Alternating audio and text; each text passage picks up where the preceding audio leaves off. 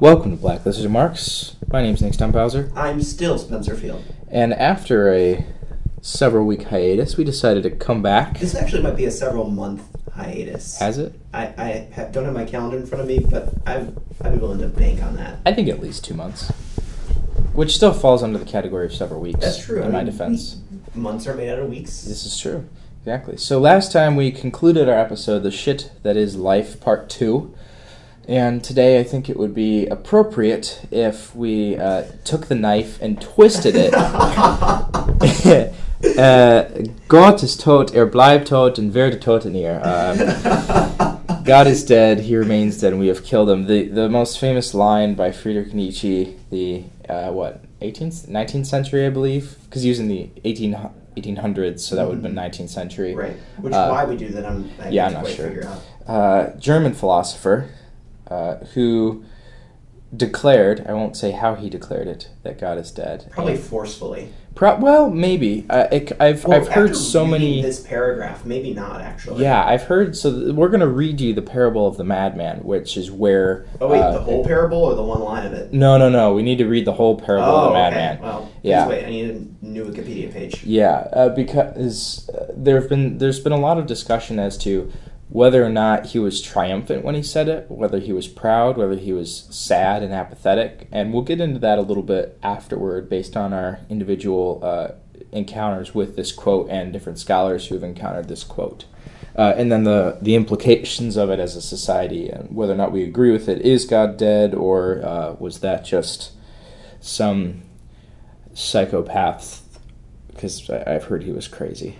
Very crazy, but I think that can be a solid compliment given what normal is these days. I also had a thought here. It's just saying, like, if for some copyright reason we can no longer call our podcast Blacklisted Remarks, The Shit That Is Life would be a solid follow up. I mean, did we check Laura or anything to see? Are you kidding me? No, this was just we should do a podcast. What should we name it? Blacklisted? Okay, somebody got a logo. Got it. Ship it. Yeah, that was pretty much it. That's how we do things. But given the 26 followers that we have 26 followers? Yeah, I think the most we've gotten is 26 or 29 listens on SoundCloud. Wow, boy, the Russians must be broke their algorithm or something, because I don't know. Definitely no way those were people. But I have gotten those messages off Spotify or SoundCloud from those very lewd and inappropriate bots of where it's misspelled and every other letter is capitalized, propositioning me for online sex with a random person with the profile picture of just pornography from SoundCloud. So that could be taking up at least 5 to 10% of our listenerhood. Okay. So to all of those, I'm sorry, I am not interested, but I appreciate your consideration of me for intercourse, but I'm going to pass. I've been listening to a lot of Joe Rogan lately. I'm assuming you've listened to at least one episode of Joe Rogan. No. No? No. 90 million downloads a month as a podcast. So I'm surprised, given that he has command of almost a third of the American population. I would say a quarter of the American population, that you have not listened to him. But he has some amazing guests on there, and I've noticed that he does a lot more long and loose, as opposed to, he'll converse with somebody for 3 hours about something. And given that we don't have that kind of time, we have to be a little more concise. But Well, we have all the time that Joel has. We just choose to spend it differently. Joe, yes. He has no more time than we do. That's true. That's very true. So, do you have the parable up? I do have the parable up. Would you like to please narrate for us the infamous parable of the madman? If you can do a setup as Audible would do, so this is Audible, and introduce me as the voice. This is Audible. You don't get to stop there. You have to go all the way through. And then when we end, you also need to follow up with, if you enjoyed listening to this audio recording, we would recommend... It's no longer copyright either. It's public domain, because it's been, what, 63 years, I think, is the public domain, when something goes into public domain? It depends on the type of... well, I feel like 200 years is pretty good buffer for us. Yeah, probably. Yeah, so this is Spencer Field narrating Friedrich Nietzsche's Parable of the Madman. Right. All right. You're listening to Audible. Today's recording is by Spencer... nope. You've been listening... See, this is why I never start the podcast, because I can't line it out. You're listening to Audible. Today's series is Friedrich Nietzsche's The Parable of the Madman, 1882, read by Spencer Field.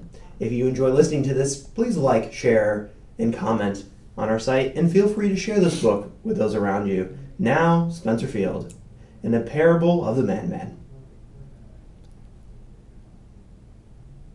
I'm just waiting for a couple listeners to drop off. Gotcha. Okay. I think we got rid of most of them by now. We split our... The Madman. Have you not heard of the madman who lit a lantern in the bright morning hours, ran to the marketplace, and cries incessantly, "I seek God! I seek God!" As many of those who did not believe in God were standing around just then, he provoked much laughter. He has just lost. Ask one. Did he lose his way like a child, another asks? Or is he hiding? Is he afraid of us?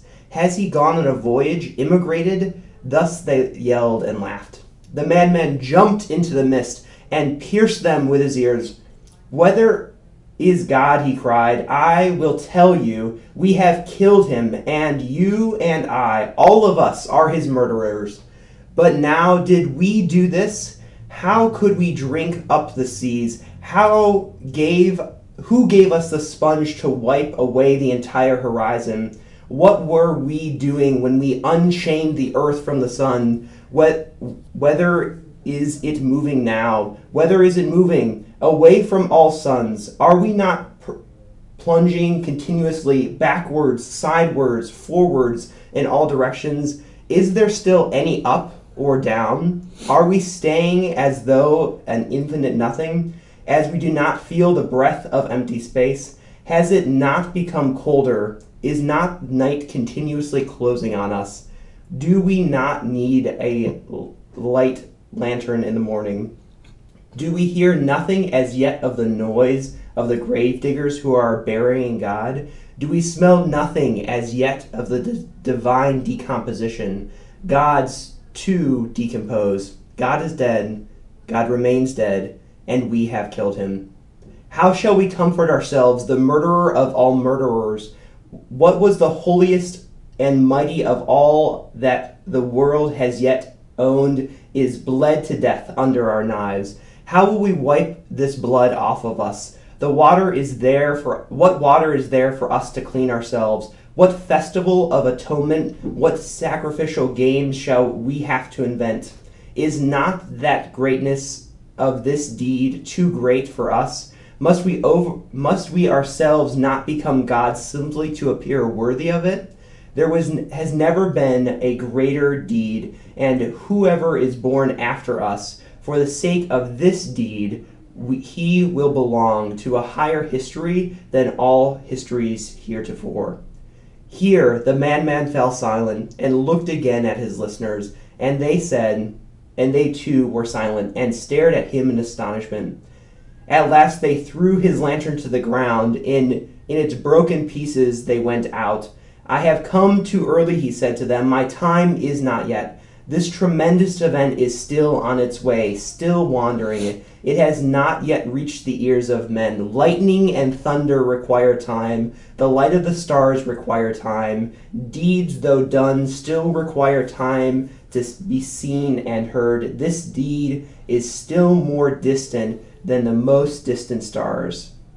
It has been related further that on the same day the madman forced his way into several churches and then struck up his Latin, led unto the call to account. He is said always to have replied nothing but, "What after all are these churches now, if they are not tombs of the dead God?" But dead is in Latin, because I don't know my Latin. I'm not a good homeschooler.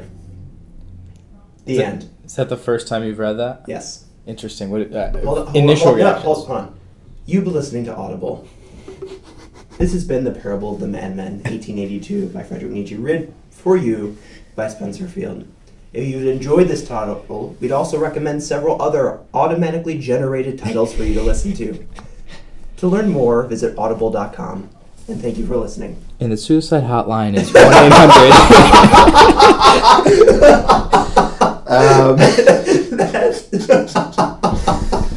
Because let's be honest. That may be the best joke I have heard in Blacklisted Remarks. And only because it is also so true. All right, you were saying. Well, that's the first time you've read it. Congratulations. Thank you. Initial first blush response. So I've been reading a lot of relatively older text recently. Okay. And a lot of the texts I found, like the Brothers Karamazov, is this like... Is that by Dostoevsky? Yeah. It's a very long, it's like a 26-hour listen. It's a very long book. It's written in this format of like fiction with these like really intense conversations, and then back to this really bad fiction, and then onto these really intense conversations. You're like, just stop this really bad fiction. It's just not worth it, and it's way too long anyways. Yeah, like, you must have been paid by the word or something to make this happen. Right. And I was struck again. I was struck for the first time how this could be written in a story format, but also contain some very powerful imagery. Yeah. There were several points in this where I said, "Oh, we're gonna have to talk about that. We're gonna have to talk about that." Yeah. That kind of struck me, but I think like overall, I think it was a well-written piece of work. Yeah, I personally think it's devastating, and I think once you read that the only way you can talk about how Nietzsche said it is by no means triumphant. He was not happy about this. You know, I think it's easy to say that the madman is Nietzsche, and that by the end of it, you realize he says, "My time is not now." Mm-hmm. I'm not sure his exact phraseology, but he's basically saying like the world is not ready for this message. I have come too early. I have come too early, and that to me is, I don't know if 200 years is even enough time for that message. Well, that was like a thought which occurred to me, that I don't know that there is ever a time for this message. Right. I don't know that it's I've come too early. It's just, I think it would be better said, I have come, and that's the problem. Right. Is that this message can't be said and understood by the masses, and thus is never an appropriate message. And that's what he talks about there, is that the earth is unchained. He has a lot of really cool imagery in there about how basically the foundation of society is broken because he's made this message. I read this the first time probably a year or two ago, and I wanted to do a tour, a debate tour, similar to how Hitch or any of the other rhetoricians would go around the country and debate. Not theologians. What are they called? Theocrats. People who believe in God. Theists. Yeah, that's the word. But you'd probably be debating theologians. Theologians, yeah. I think you had the right word. And I wanted it to be called the Madman Tour. And it was based a lot heavily on this, and talking about that, okay, God's dead, now what? Mm-hmm. But I think we should probably start at, technically it's in the first third, but the phrase, God is dead, he remains dead, and we have killed him. A lot of people get confused in that. I've heard a lot of theists jump on that and be like, okay, so God was alive, meaning that there is a God. How can you kill something that doesn't exist? Okay. And I think that's the first misconception about this phrase, is it's Nietzsche was never saying, nor did he really care to talk about whether or not there was a God.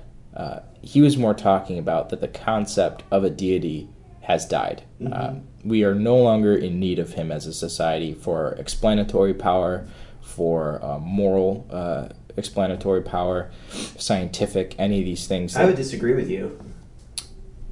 That's you can. I think you'd be disagreeing with Nietzsche. I'm just trying to explain that what he was saying is that it's not that there was a God and we drove a knife in his heart. Mm-hmm. It's we no longer need the idea of the intellectual hypothesis of deity has been proven false by society, mm-hmm. and we're moving on. But I think the cultural underpinnings is what he was mourning in this. What are the churches but tombs of, what did he say? But tombs of... I'd have to look here. And I've heard that a lot from I think Jordan Peterson was the most recent person to talk about it. Which, to our listeners, if you've never heard anything by Jordan Peterson, look him up now. Listen to the 9 hours of information that he has on Joe Rogan's podcast. It's amazing. But it was a discussion of how the death of God in society is leading to many, many things. And he connected it to the rise of Stalinism, Leninism, and communism. And I thought that was really interesting, how the death of God led to that. I don't know if I agree with it, but he made some interesting connections between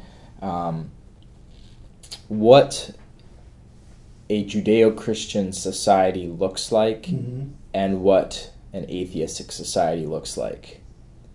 And I don't know if that's too far off base from this parable. I think that's like the implications over the course of, many decades or many centuries.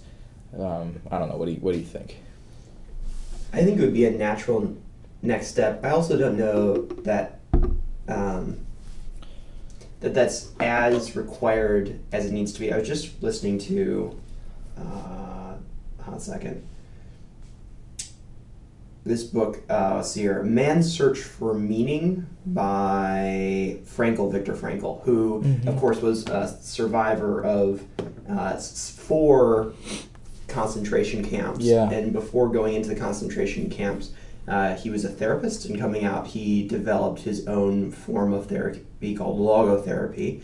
And his entire premise is based on that humans need a meaning to live, and that when in these concentration camps, if a man was able to find a meaning for his suffering, even if it was a made-up meaning that had no basis in reality, he was able to survive so much more than a man without any meaning.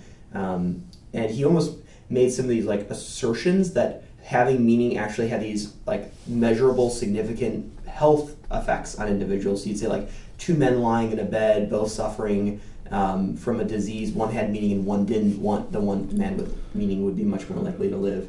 And I think that's what we see in our society now, is that that's measurable. Yeah. I mean, I think there have been studies on people who are religious, living longer, having less stress in their lives, lower cortisol levels. I remember reading many studies about that, about how religious people are, from purely a physiological and psychological perspective, a lot better off than somebody who, say, has either left a religion or was raised without a religion. Which I think just builds into why is this idea so prevalent in our society? Yeah. The idea of God is because it's built in, at least in part, to our genetics, that I'm more likely to live if I have this belief structure. Well, maybe not necessarily. Right, we're not going to go down that road. Belief structure. Well, let me say this, and then if it's too far down the wrong road, because this is actually something I was going to say just a few seconds ago, is from an evolutionary perspective. I find it interesting that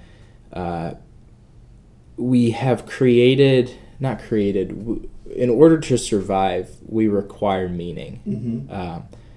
And as humans, we have evolved to the point we have become self-aware enough to dissolve the illusion that there is meaning in all of these different places that we originally had proposed, whether it was why the sun rises, why the river floods, why the crops grow or fail, or whatever it is. And the negative effects that it has on the psyche and on the body as a result of the negative effects of the psyche when you dissolve those illusions. And I think that's why people like Nietzsche and Kant got letters from people in the mail saying, I don't know if you knew this about Kant, but he received letters from multiple people in the mail. This is why he stopped publishing, because people were sending him notes saying, because of your work, I'm going to kill myself now. Because of what you've talked about, what was it that Kant talked about? The moral imperatives and things of the like, basically dissolving the ideas of God and where morality comes from. I think he was either contemporary with or after Nietzsche, and he played off of him a little bit. And it's just very evident that if you... there's a phrase, I don't know if you know the phrase red-pilled. Obviously, you've seen The Matrix, and you're a fan of that. I don't know that I've seen it. I don't know that I'm a fan of it, but I can imagine what the phrase means. Yeah, to be red-pilled currently in society means to be either a conservative who has been turned liberal by certain arguments or vice versa. And to be red-pilled from a philosophical standpoint, I guess, it can be like you have to dose up to the red pill. You can't. I wish I would have dosed up. That was not. No, yeah, it's because it's a rabbit hole that you fall faster every second. It's kind of scary. So I think that's why I relate to this parable so much, because the people around this madman took his lantern and he smashed it. The lantern's obviously a metaphor for news, maybe not good news, but enlightenment to bring light. And he said that he jumped into the mist, the fog of this illusion, the fog of this ignorance, with a lantern, and shone a light to all these people. And you saw how the people reacted. They took his lantern, they smashed it on the ground, and they left. They weren't having any of it. And there's so much of that that's internal already, that you have to either A, be mad to take this message into the world, or B, disregard it, smash the lantern on the ground and leave. And I just think it's curious that from an evolutionary standpoint, we have built the necessity for ascribing meaning to everything that we do.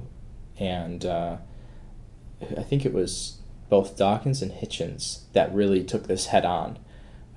And if you want to give your thoughts on that while I look for this quote. Sure, yeah, look it up. Okay. Yeah, I would say that I guess maybe we should almost retitle the podcast at this point, like, is a search for meaning necessary? And I think that for a lot of people, having meaning to their life or meaning to their suffering is a really important part of their everyday life. And I see that with lots of people. I mean, there's so many psychologists who would recommend that, especially with everything written by Frankl's logotherapy, which is fallen out of style, saying like almost all suffering, almost all psychological problems fall from a lack of meaning in life. Well, didn't Nietzsche say right after this, a man with a good enough why can endure anyhow? Yeah, he did. Was that Nietzsche or was that Kant? No, that was Nietzsche, and I don't know that it was right after this, but it's interesting that those two thoughts, that which is why if you take away the best why, you're fucked. Well, and so okay, that's the thought where every time I hear this, I like my internal perspective system says like, hold on a minute, like if I'm going to be fucked, to like let's like seriously think this through to make sure that this is a legitimate direction to go into. And so I think that for so many people that is really true. Living without meaning is not an option, and even if we're creating artificial meaning around something, an artificial why that sustains. But I think that there are some people, not most, but some people who can understand that meaning, that there is no true meaning, and they may create artificial meanings for themselves, they're not dependent upon those artificial meanings, kind of like here we go for analogies that I haven't thought through. Maybe as a blind man can walk down a street, he can certainly rely on those around him to help guide him, or he can also know that I cannot see, but I can still walk, and I choose to move forward. And I think that at the back to our Matrix references, I think it's the final Matrix, there's this scene between Mr. Smith and Neo, which I think I watched, and then I rewound and watched again, and then rewound and watched again. And the conversation I won't relate in its totality, but there was one moment where Neo like stands back up with triumphal music playing behind him, and he says, "I continue because I choose to." Yeah. And it's not that he's subscribing meaning. He's not like, so that my people will live, so that the machines will fall, so that truth will prevail. He just says, because I choose to, and there's no at least expressed meaning. So with all of these thoughts moving around, both whether or not the world is ready to receive it, whether or not the marketplace wants to hear it, or whether or not we can continue, I would say that for so many people, there is a need for meaning, but not all. And I think to do so is like to participate in like homogeneity outgroup activity or something like that. I agree. And I think that's one of the reasons why so many people maintain their religious beliefs, is because they've never been given an opportunity to live without what they've been told is the meaning of life. So they're just like, well, I guess I'll stay here because this is what it's all about, at bottom. But Yeah, Neo's comment was preceded by Mr. Smith saying, why do you persist? Why do you keep standing up? Why do you keep fighting? And I think that's so interesting that Dawkins said, this is what Dawkins says is why he bothers getting up in the mornings. After sleeping through 100 million centuries, we have finally opened our eyes on a sumptuous planet sparkling with color, bountiful with life. Within decades, we must close our eyes again. Isn't it a noble and enlightened way of spending our brief time in the sun to work at understanding the universe and how we have come to wake up in it? This is how I answer when I'm asked, as I am surprisingly often, why I bother to get up in the mornings. And I think it's interesting, too, that the stigma of atheism or of just non-theism in general is why bother getting up in the mornings? Why don't you kill, rape, and steal, shoot up heroin, and then die? Like, what is your purpose in life? And I think this is something I wanted to jump back to earlier, is why does the existence of a deity provide any meaning? I always thought that was peculiar, that the mere existence of a God, like people, to me, it's always been explained like God exists, therefore your life has meaning, and it was never really presented to me in any more detail than that. And I remember, questioning, as you may imagine that I did in theology class, okay, God exists, but like, so what does that do for... Oh, well, I'll jump on this bandwagon all day long. Yeah. So as somebody who definitely derived a deep sense of meaning and calling for many years based on my belief in God, I would say that, well, it's difficult to express since it more falls on the emotional level than it does on the logical level, that when you're looking for meaning, you're looking for an external rule set is what you need to provide meaning. You have to have some framework to put into perspective what you have. And just the existence of God doesn't provide meaning. So you're saying like there is a God, thus there is meaning would be a false statement to make. However, by saying there is a God and he's created a rule set which then has a why behind it, right, can be deeply meaningful. Well, and there's also so much literature and rhetoric and mindset about God's plan for you. I think the meaning of life often devolves into everything happens for a reason. It's order versus absurdity. And I think a universe without a God is absurd. It's random, it's blind, dispassionate chance. But with a God, it's calculated, it's planned out. And I guess maybe that's why you feel safe with a God, because it's, this happened for a reason because God's looking out for me. Or this happened for a reason because God's saying, get your act together.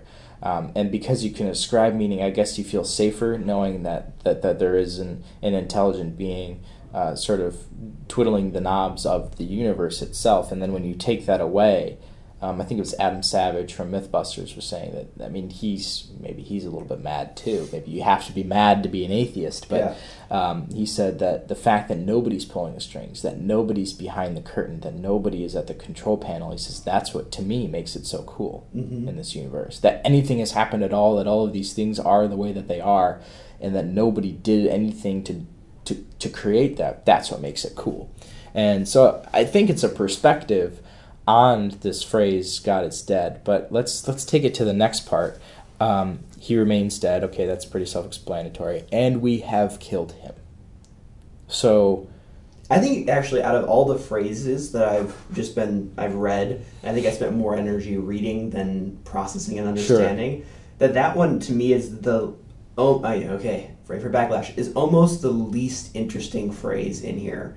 Really, because I would say that the setup explaining how the society is dependent upon that meeting, what that means for us, and then the outcome from that is really the most interesting part to me. The fact that we are the ones who dismantled that belief and not some external party dismantled the belief is almost, to me, doesn't matter as much. Like, if I walked in to see someone I love dead, my first thought is not who killed this person. My first thought is extreme mourning and like, how does life continue on now that this has happened? I think it was probably more of a bombshell when he said it. Very possibly. If you can think of the puritanical society that he lived in, to say God is dead and then to immediately stick the bloody knife in the hand of your neighbor and say, and you killed him? Yeah. That's not even saying like you're wrong about the existence of God, but you were the murderer of this God. Well, yeah, it's clear that he's obviously using the collective we. Yes. And, Yes. And so when the people who would react most negatively to this were not the individuals who killed them, it was the individual giving CPR as God was lying on the floor dying. That's a really great point, is that I think society is giving CPR to a rotting corpse of a God. They are pushing on the cracking and mushy ribs of a deity right now. And so this is a thought which I've also often have difficulty to express. Makes total sense inside of my mind, but as soon as it comes over my lips, it makes no sense. Okay. And I'll do it again now just because it's fun to do. Right. And it will induce a headache. Is when we look at the idea of there being or not being a God, we have to put this in the category of qualitative truth or quantitative truth. And in some aspects, there is a quantitative aspect to this, like there is a God, yes, or there's not a God, no, right. And it's a yes-no decision. Yeah. In the same way that a hat does have some place in that thought process, it also has place in the qualitative thought process, being that when I say, do you like, which is better, chocolate or vanilla, and you say chocolate, well, that isn't universally true. And if God is a thought structure, or if God is a perspective, or if God is a way of a worldview or a meta story or whatever you want to call it that you buy into as an individual, then God can both not exist and totally exist in the same time, in the same place, but just not in the same way. Yeah. And so when we say that man is, performing CPR on this rotten, broken corpse, that for some people they are performing CPR on this rotten, broken corpse. But for some people, this corpse is not rotten nor broken. It is well living and thriving. And when we say God is dead, I think that this story only applies to half of that thought process. It only applies to the quantitative sense where we said that from a yes-no perspective, from an external perspective, is there a God? And does not apply to that secondary perspective at all. Like that secondary side, that qualitative side shook when this happened, but it didn't break.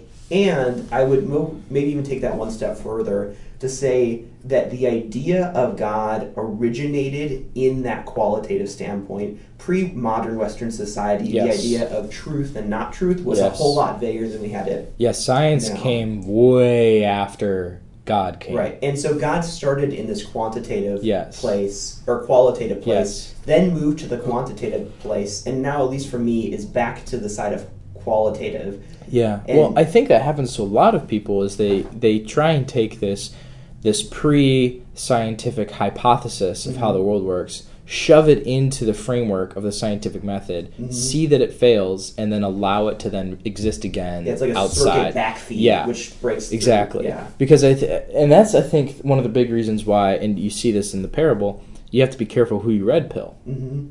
Because they might smash your lantern on the ground and walk away. Or worse. Or much worse, yeah.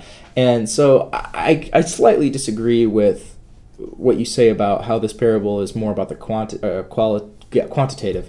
I do think he was making a very much there is no God statement. But more than that, in fact, I think that's almost the smallest part of what he's saying there is the cultural aspect of it, which he was saying is that we killed God. We have no more use for him as a society.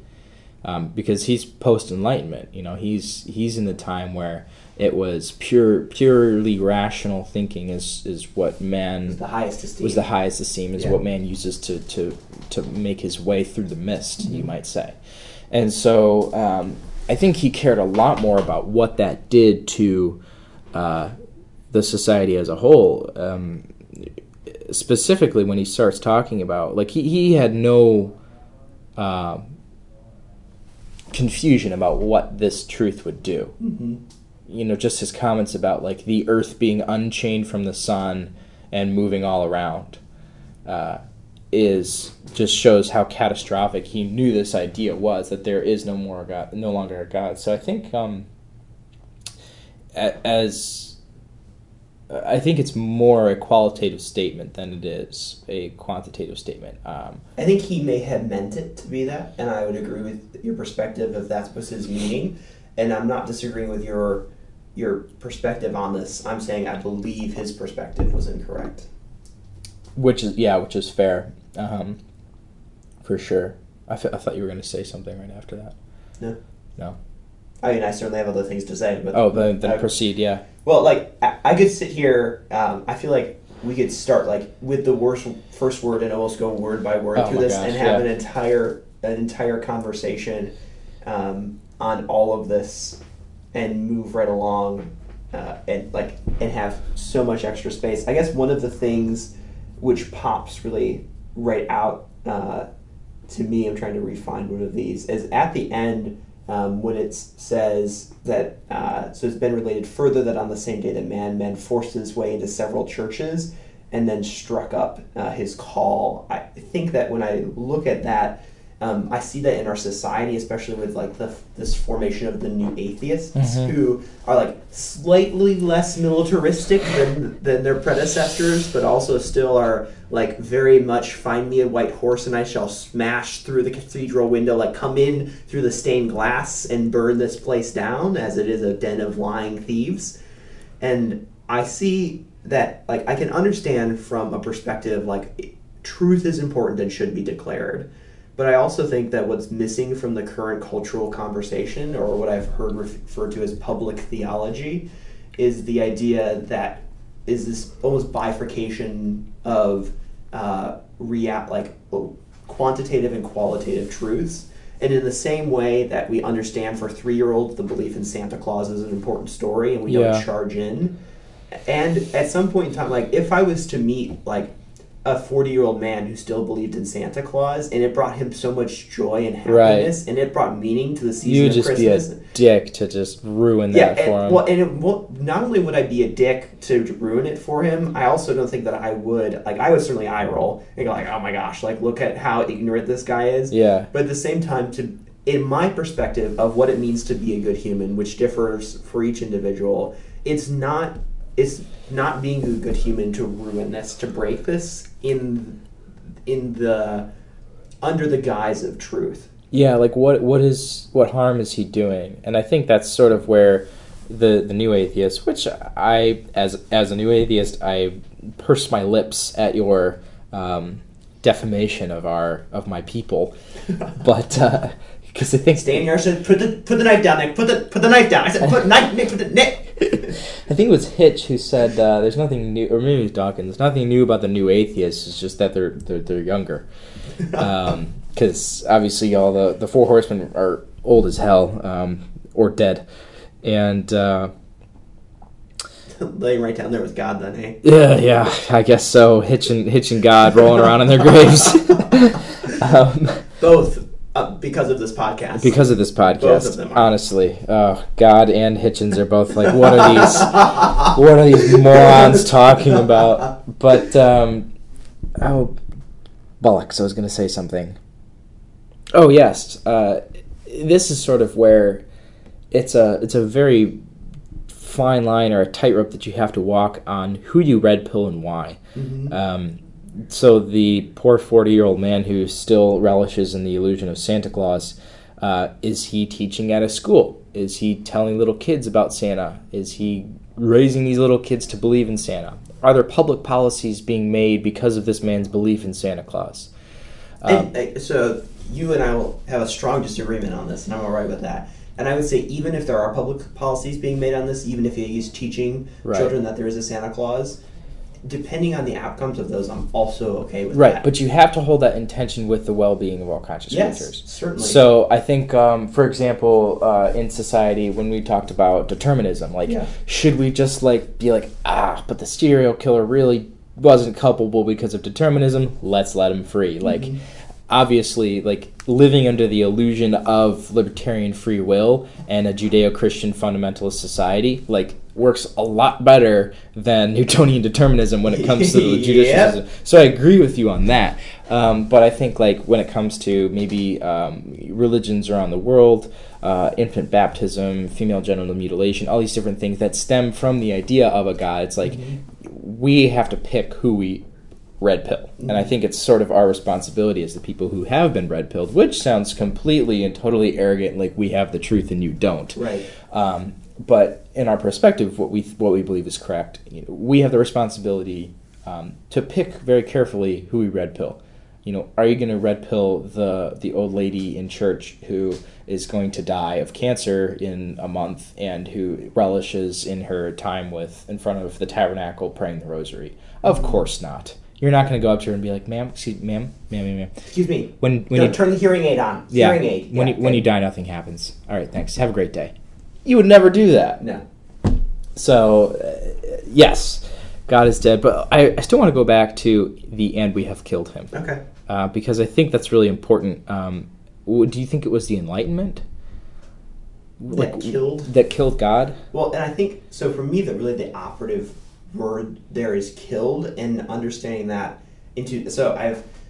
during my training to become a bad yoga teacher that I am, I don't believe in chakras, which just ruins everything. But there's a phrase which is in Sanskrit, which I cannot pronounce to save my life, which essentially says like a two-sided truth. So saying like this is both cold and hot at the same time. It's I got it. It's okay. Please hold. Tetralama. Sure. Yes, it's the Tetralama. I'll sign on to that. So the Tetralama, and understanding that like I first kind of grew to understand that principle many years ago as I was in middle school, and seeing these truths which were both held at the same time, like actually this can't work, and rejecting that idea, but coming to understand it more and more, and understanding that the idea, so there's what did Nietzsche actually mean and what is actually true from my perspective, are two different things in this category. But I would say that to talk about that operative phrase, I think kill is the operative word, and understand that kill is almost this tetralama. Like, I would say that the idea of God grew past the boundaries of what it should have been in, and we pruned the tree back to what it should have been. And when we say killed, we say we killed off these branches which overgrew, but we did not kill the whole tree. Because you can see in our society, the tree is still well alive and thriving and has all sorts of branches in places that they shouldn't be. Does he just mean... What if he just meant that he brought the message that there is no God into the world, and that because there have been atheists way before Nietzsche. He didn't bring this into the world. That was Epicurean way before him. Yeah, been around. I think that what he meant by killed and what he meant by we is that individuals in the modern culture have come up with truth beliefs and explanations, explanatory power, which negated the need for the belief in God. So we were able to find a different cause, a different reason for this to work, a different why, and that then substituted what was already there. Interesting. So when he said killed, I think he meant like deeply uprooted, cut apart, then burned the tree. Yeah. And I would say that what should be understood from my perspective of reality is the tree has been pruned back to the box that it might need to stay in. All right, so here's a question I think we should end on, and this might require a part 2. I think there's so much in this parable that we can continue to talk about. Every word. That we should definitely do a part 2. But I want to leave on this question. Maybe we can answer it and then sign off. And that is, should we burn the rest of the tree? Do you think that you and I should find a white horse and charge into various churches declaring that God is dead, and drop our manifestos, nail them to the doors of the churches, whatever? Should we burn the rest of that tree and completely, globally dissolve the idea of a deity? Yes or no? I would say absolutely not. Okay, and why? I would say that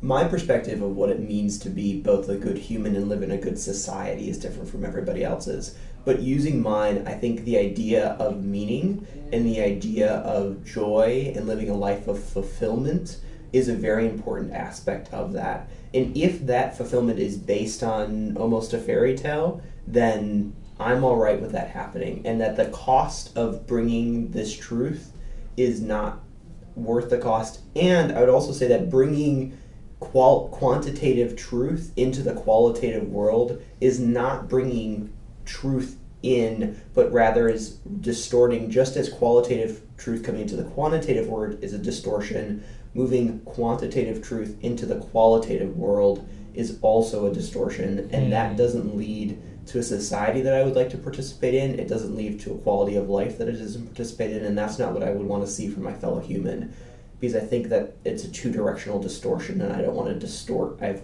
been distorted one way, and I don't want to be the person counter-distorting. That's very interesting. I'm conflicted because I see and have experienced what I've experienced from religion, that whatever damage is caused for me psychologically is nothing compared to the true damage of, what you see in the Middle East, where sects of ideologies are murdering each other and dumping gasoline on children and igniting them and cutting off the clitoris of little girls and whatnot. That's nothing compared to now I look down on gay people and I have to rectify that. That's obviously nothing. But I look across the globe at the common denominator of all of the evil, and I think that a substantial percentage can be reduced to the word God. And I think if you can replace the word... Sam Harris said, there's never... Not a blacklisted remarks for that Sam Harris quote. You know it. I talked about all the other horsemen. I got to throw some Harris in there. We apologize for being the fourth. He said, a society has never suffered from being too rational. I would disagree. Why? And you've been listening to Black.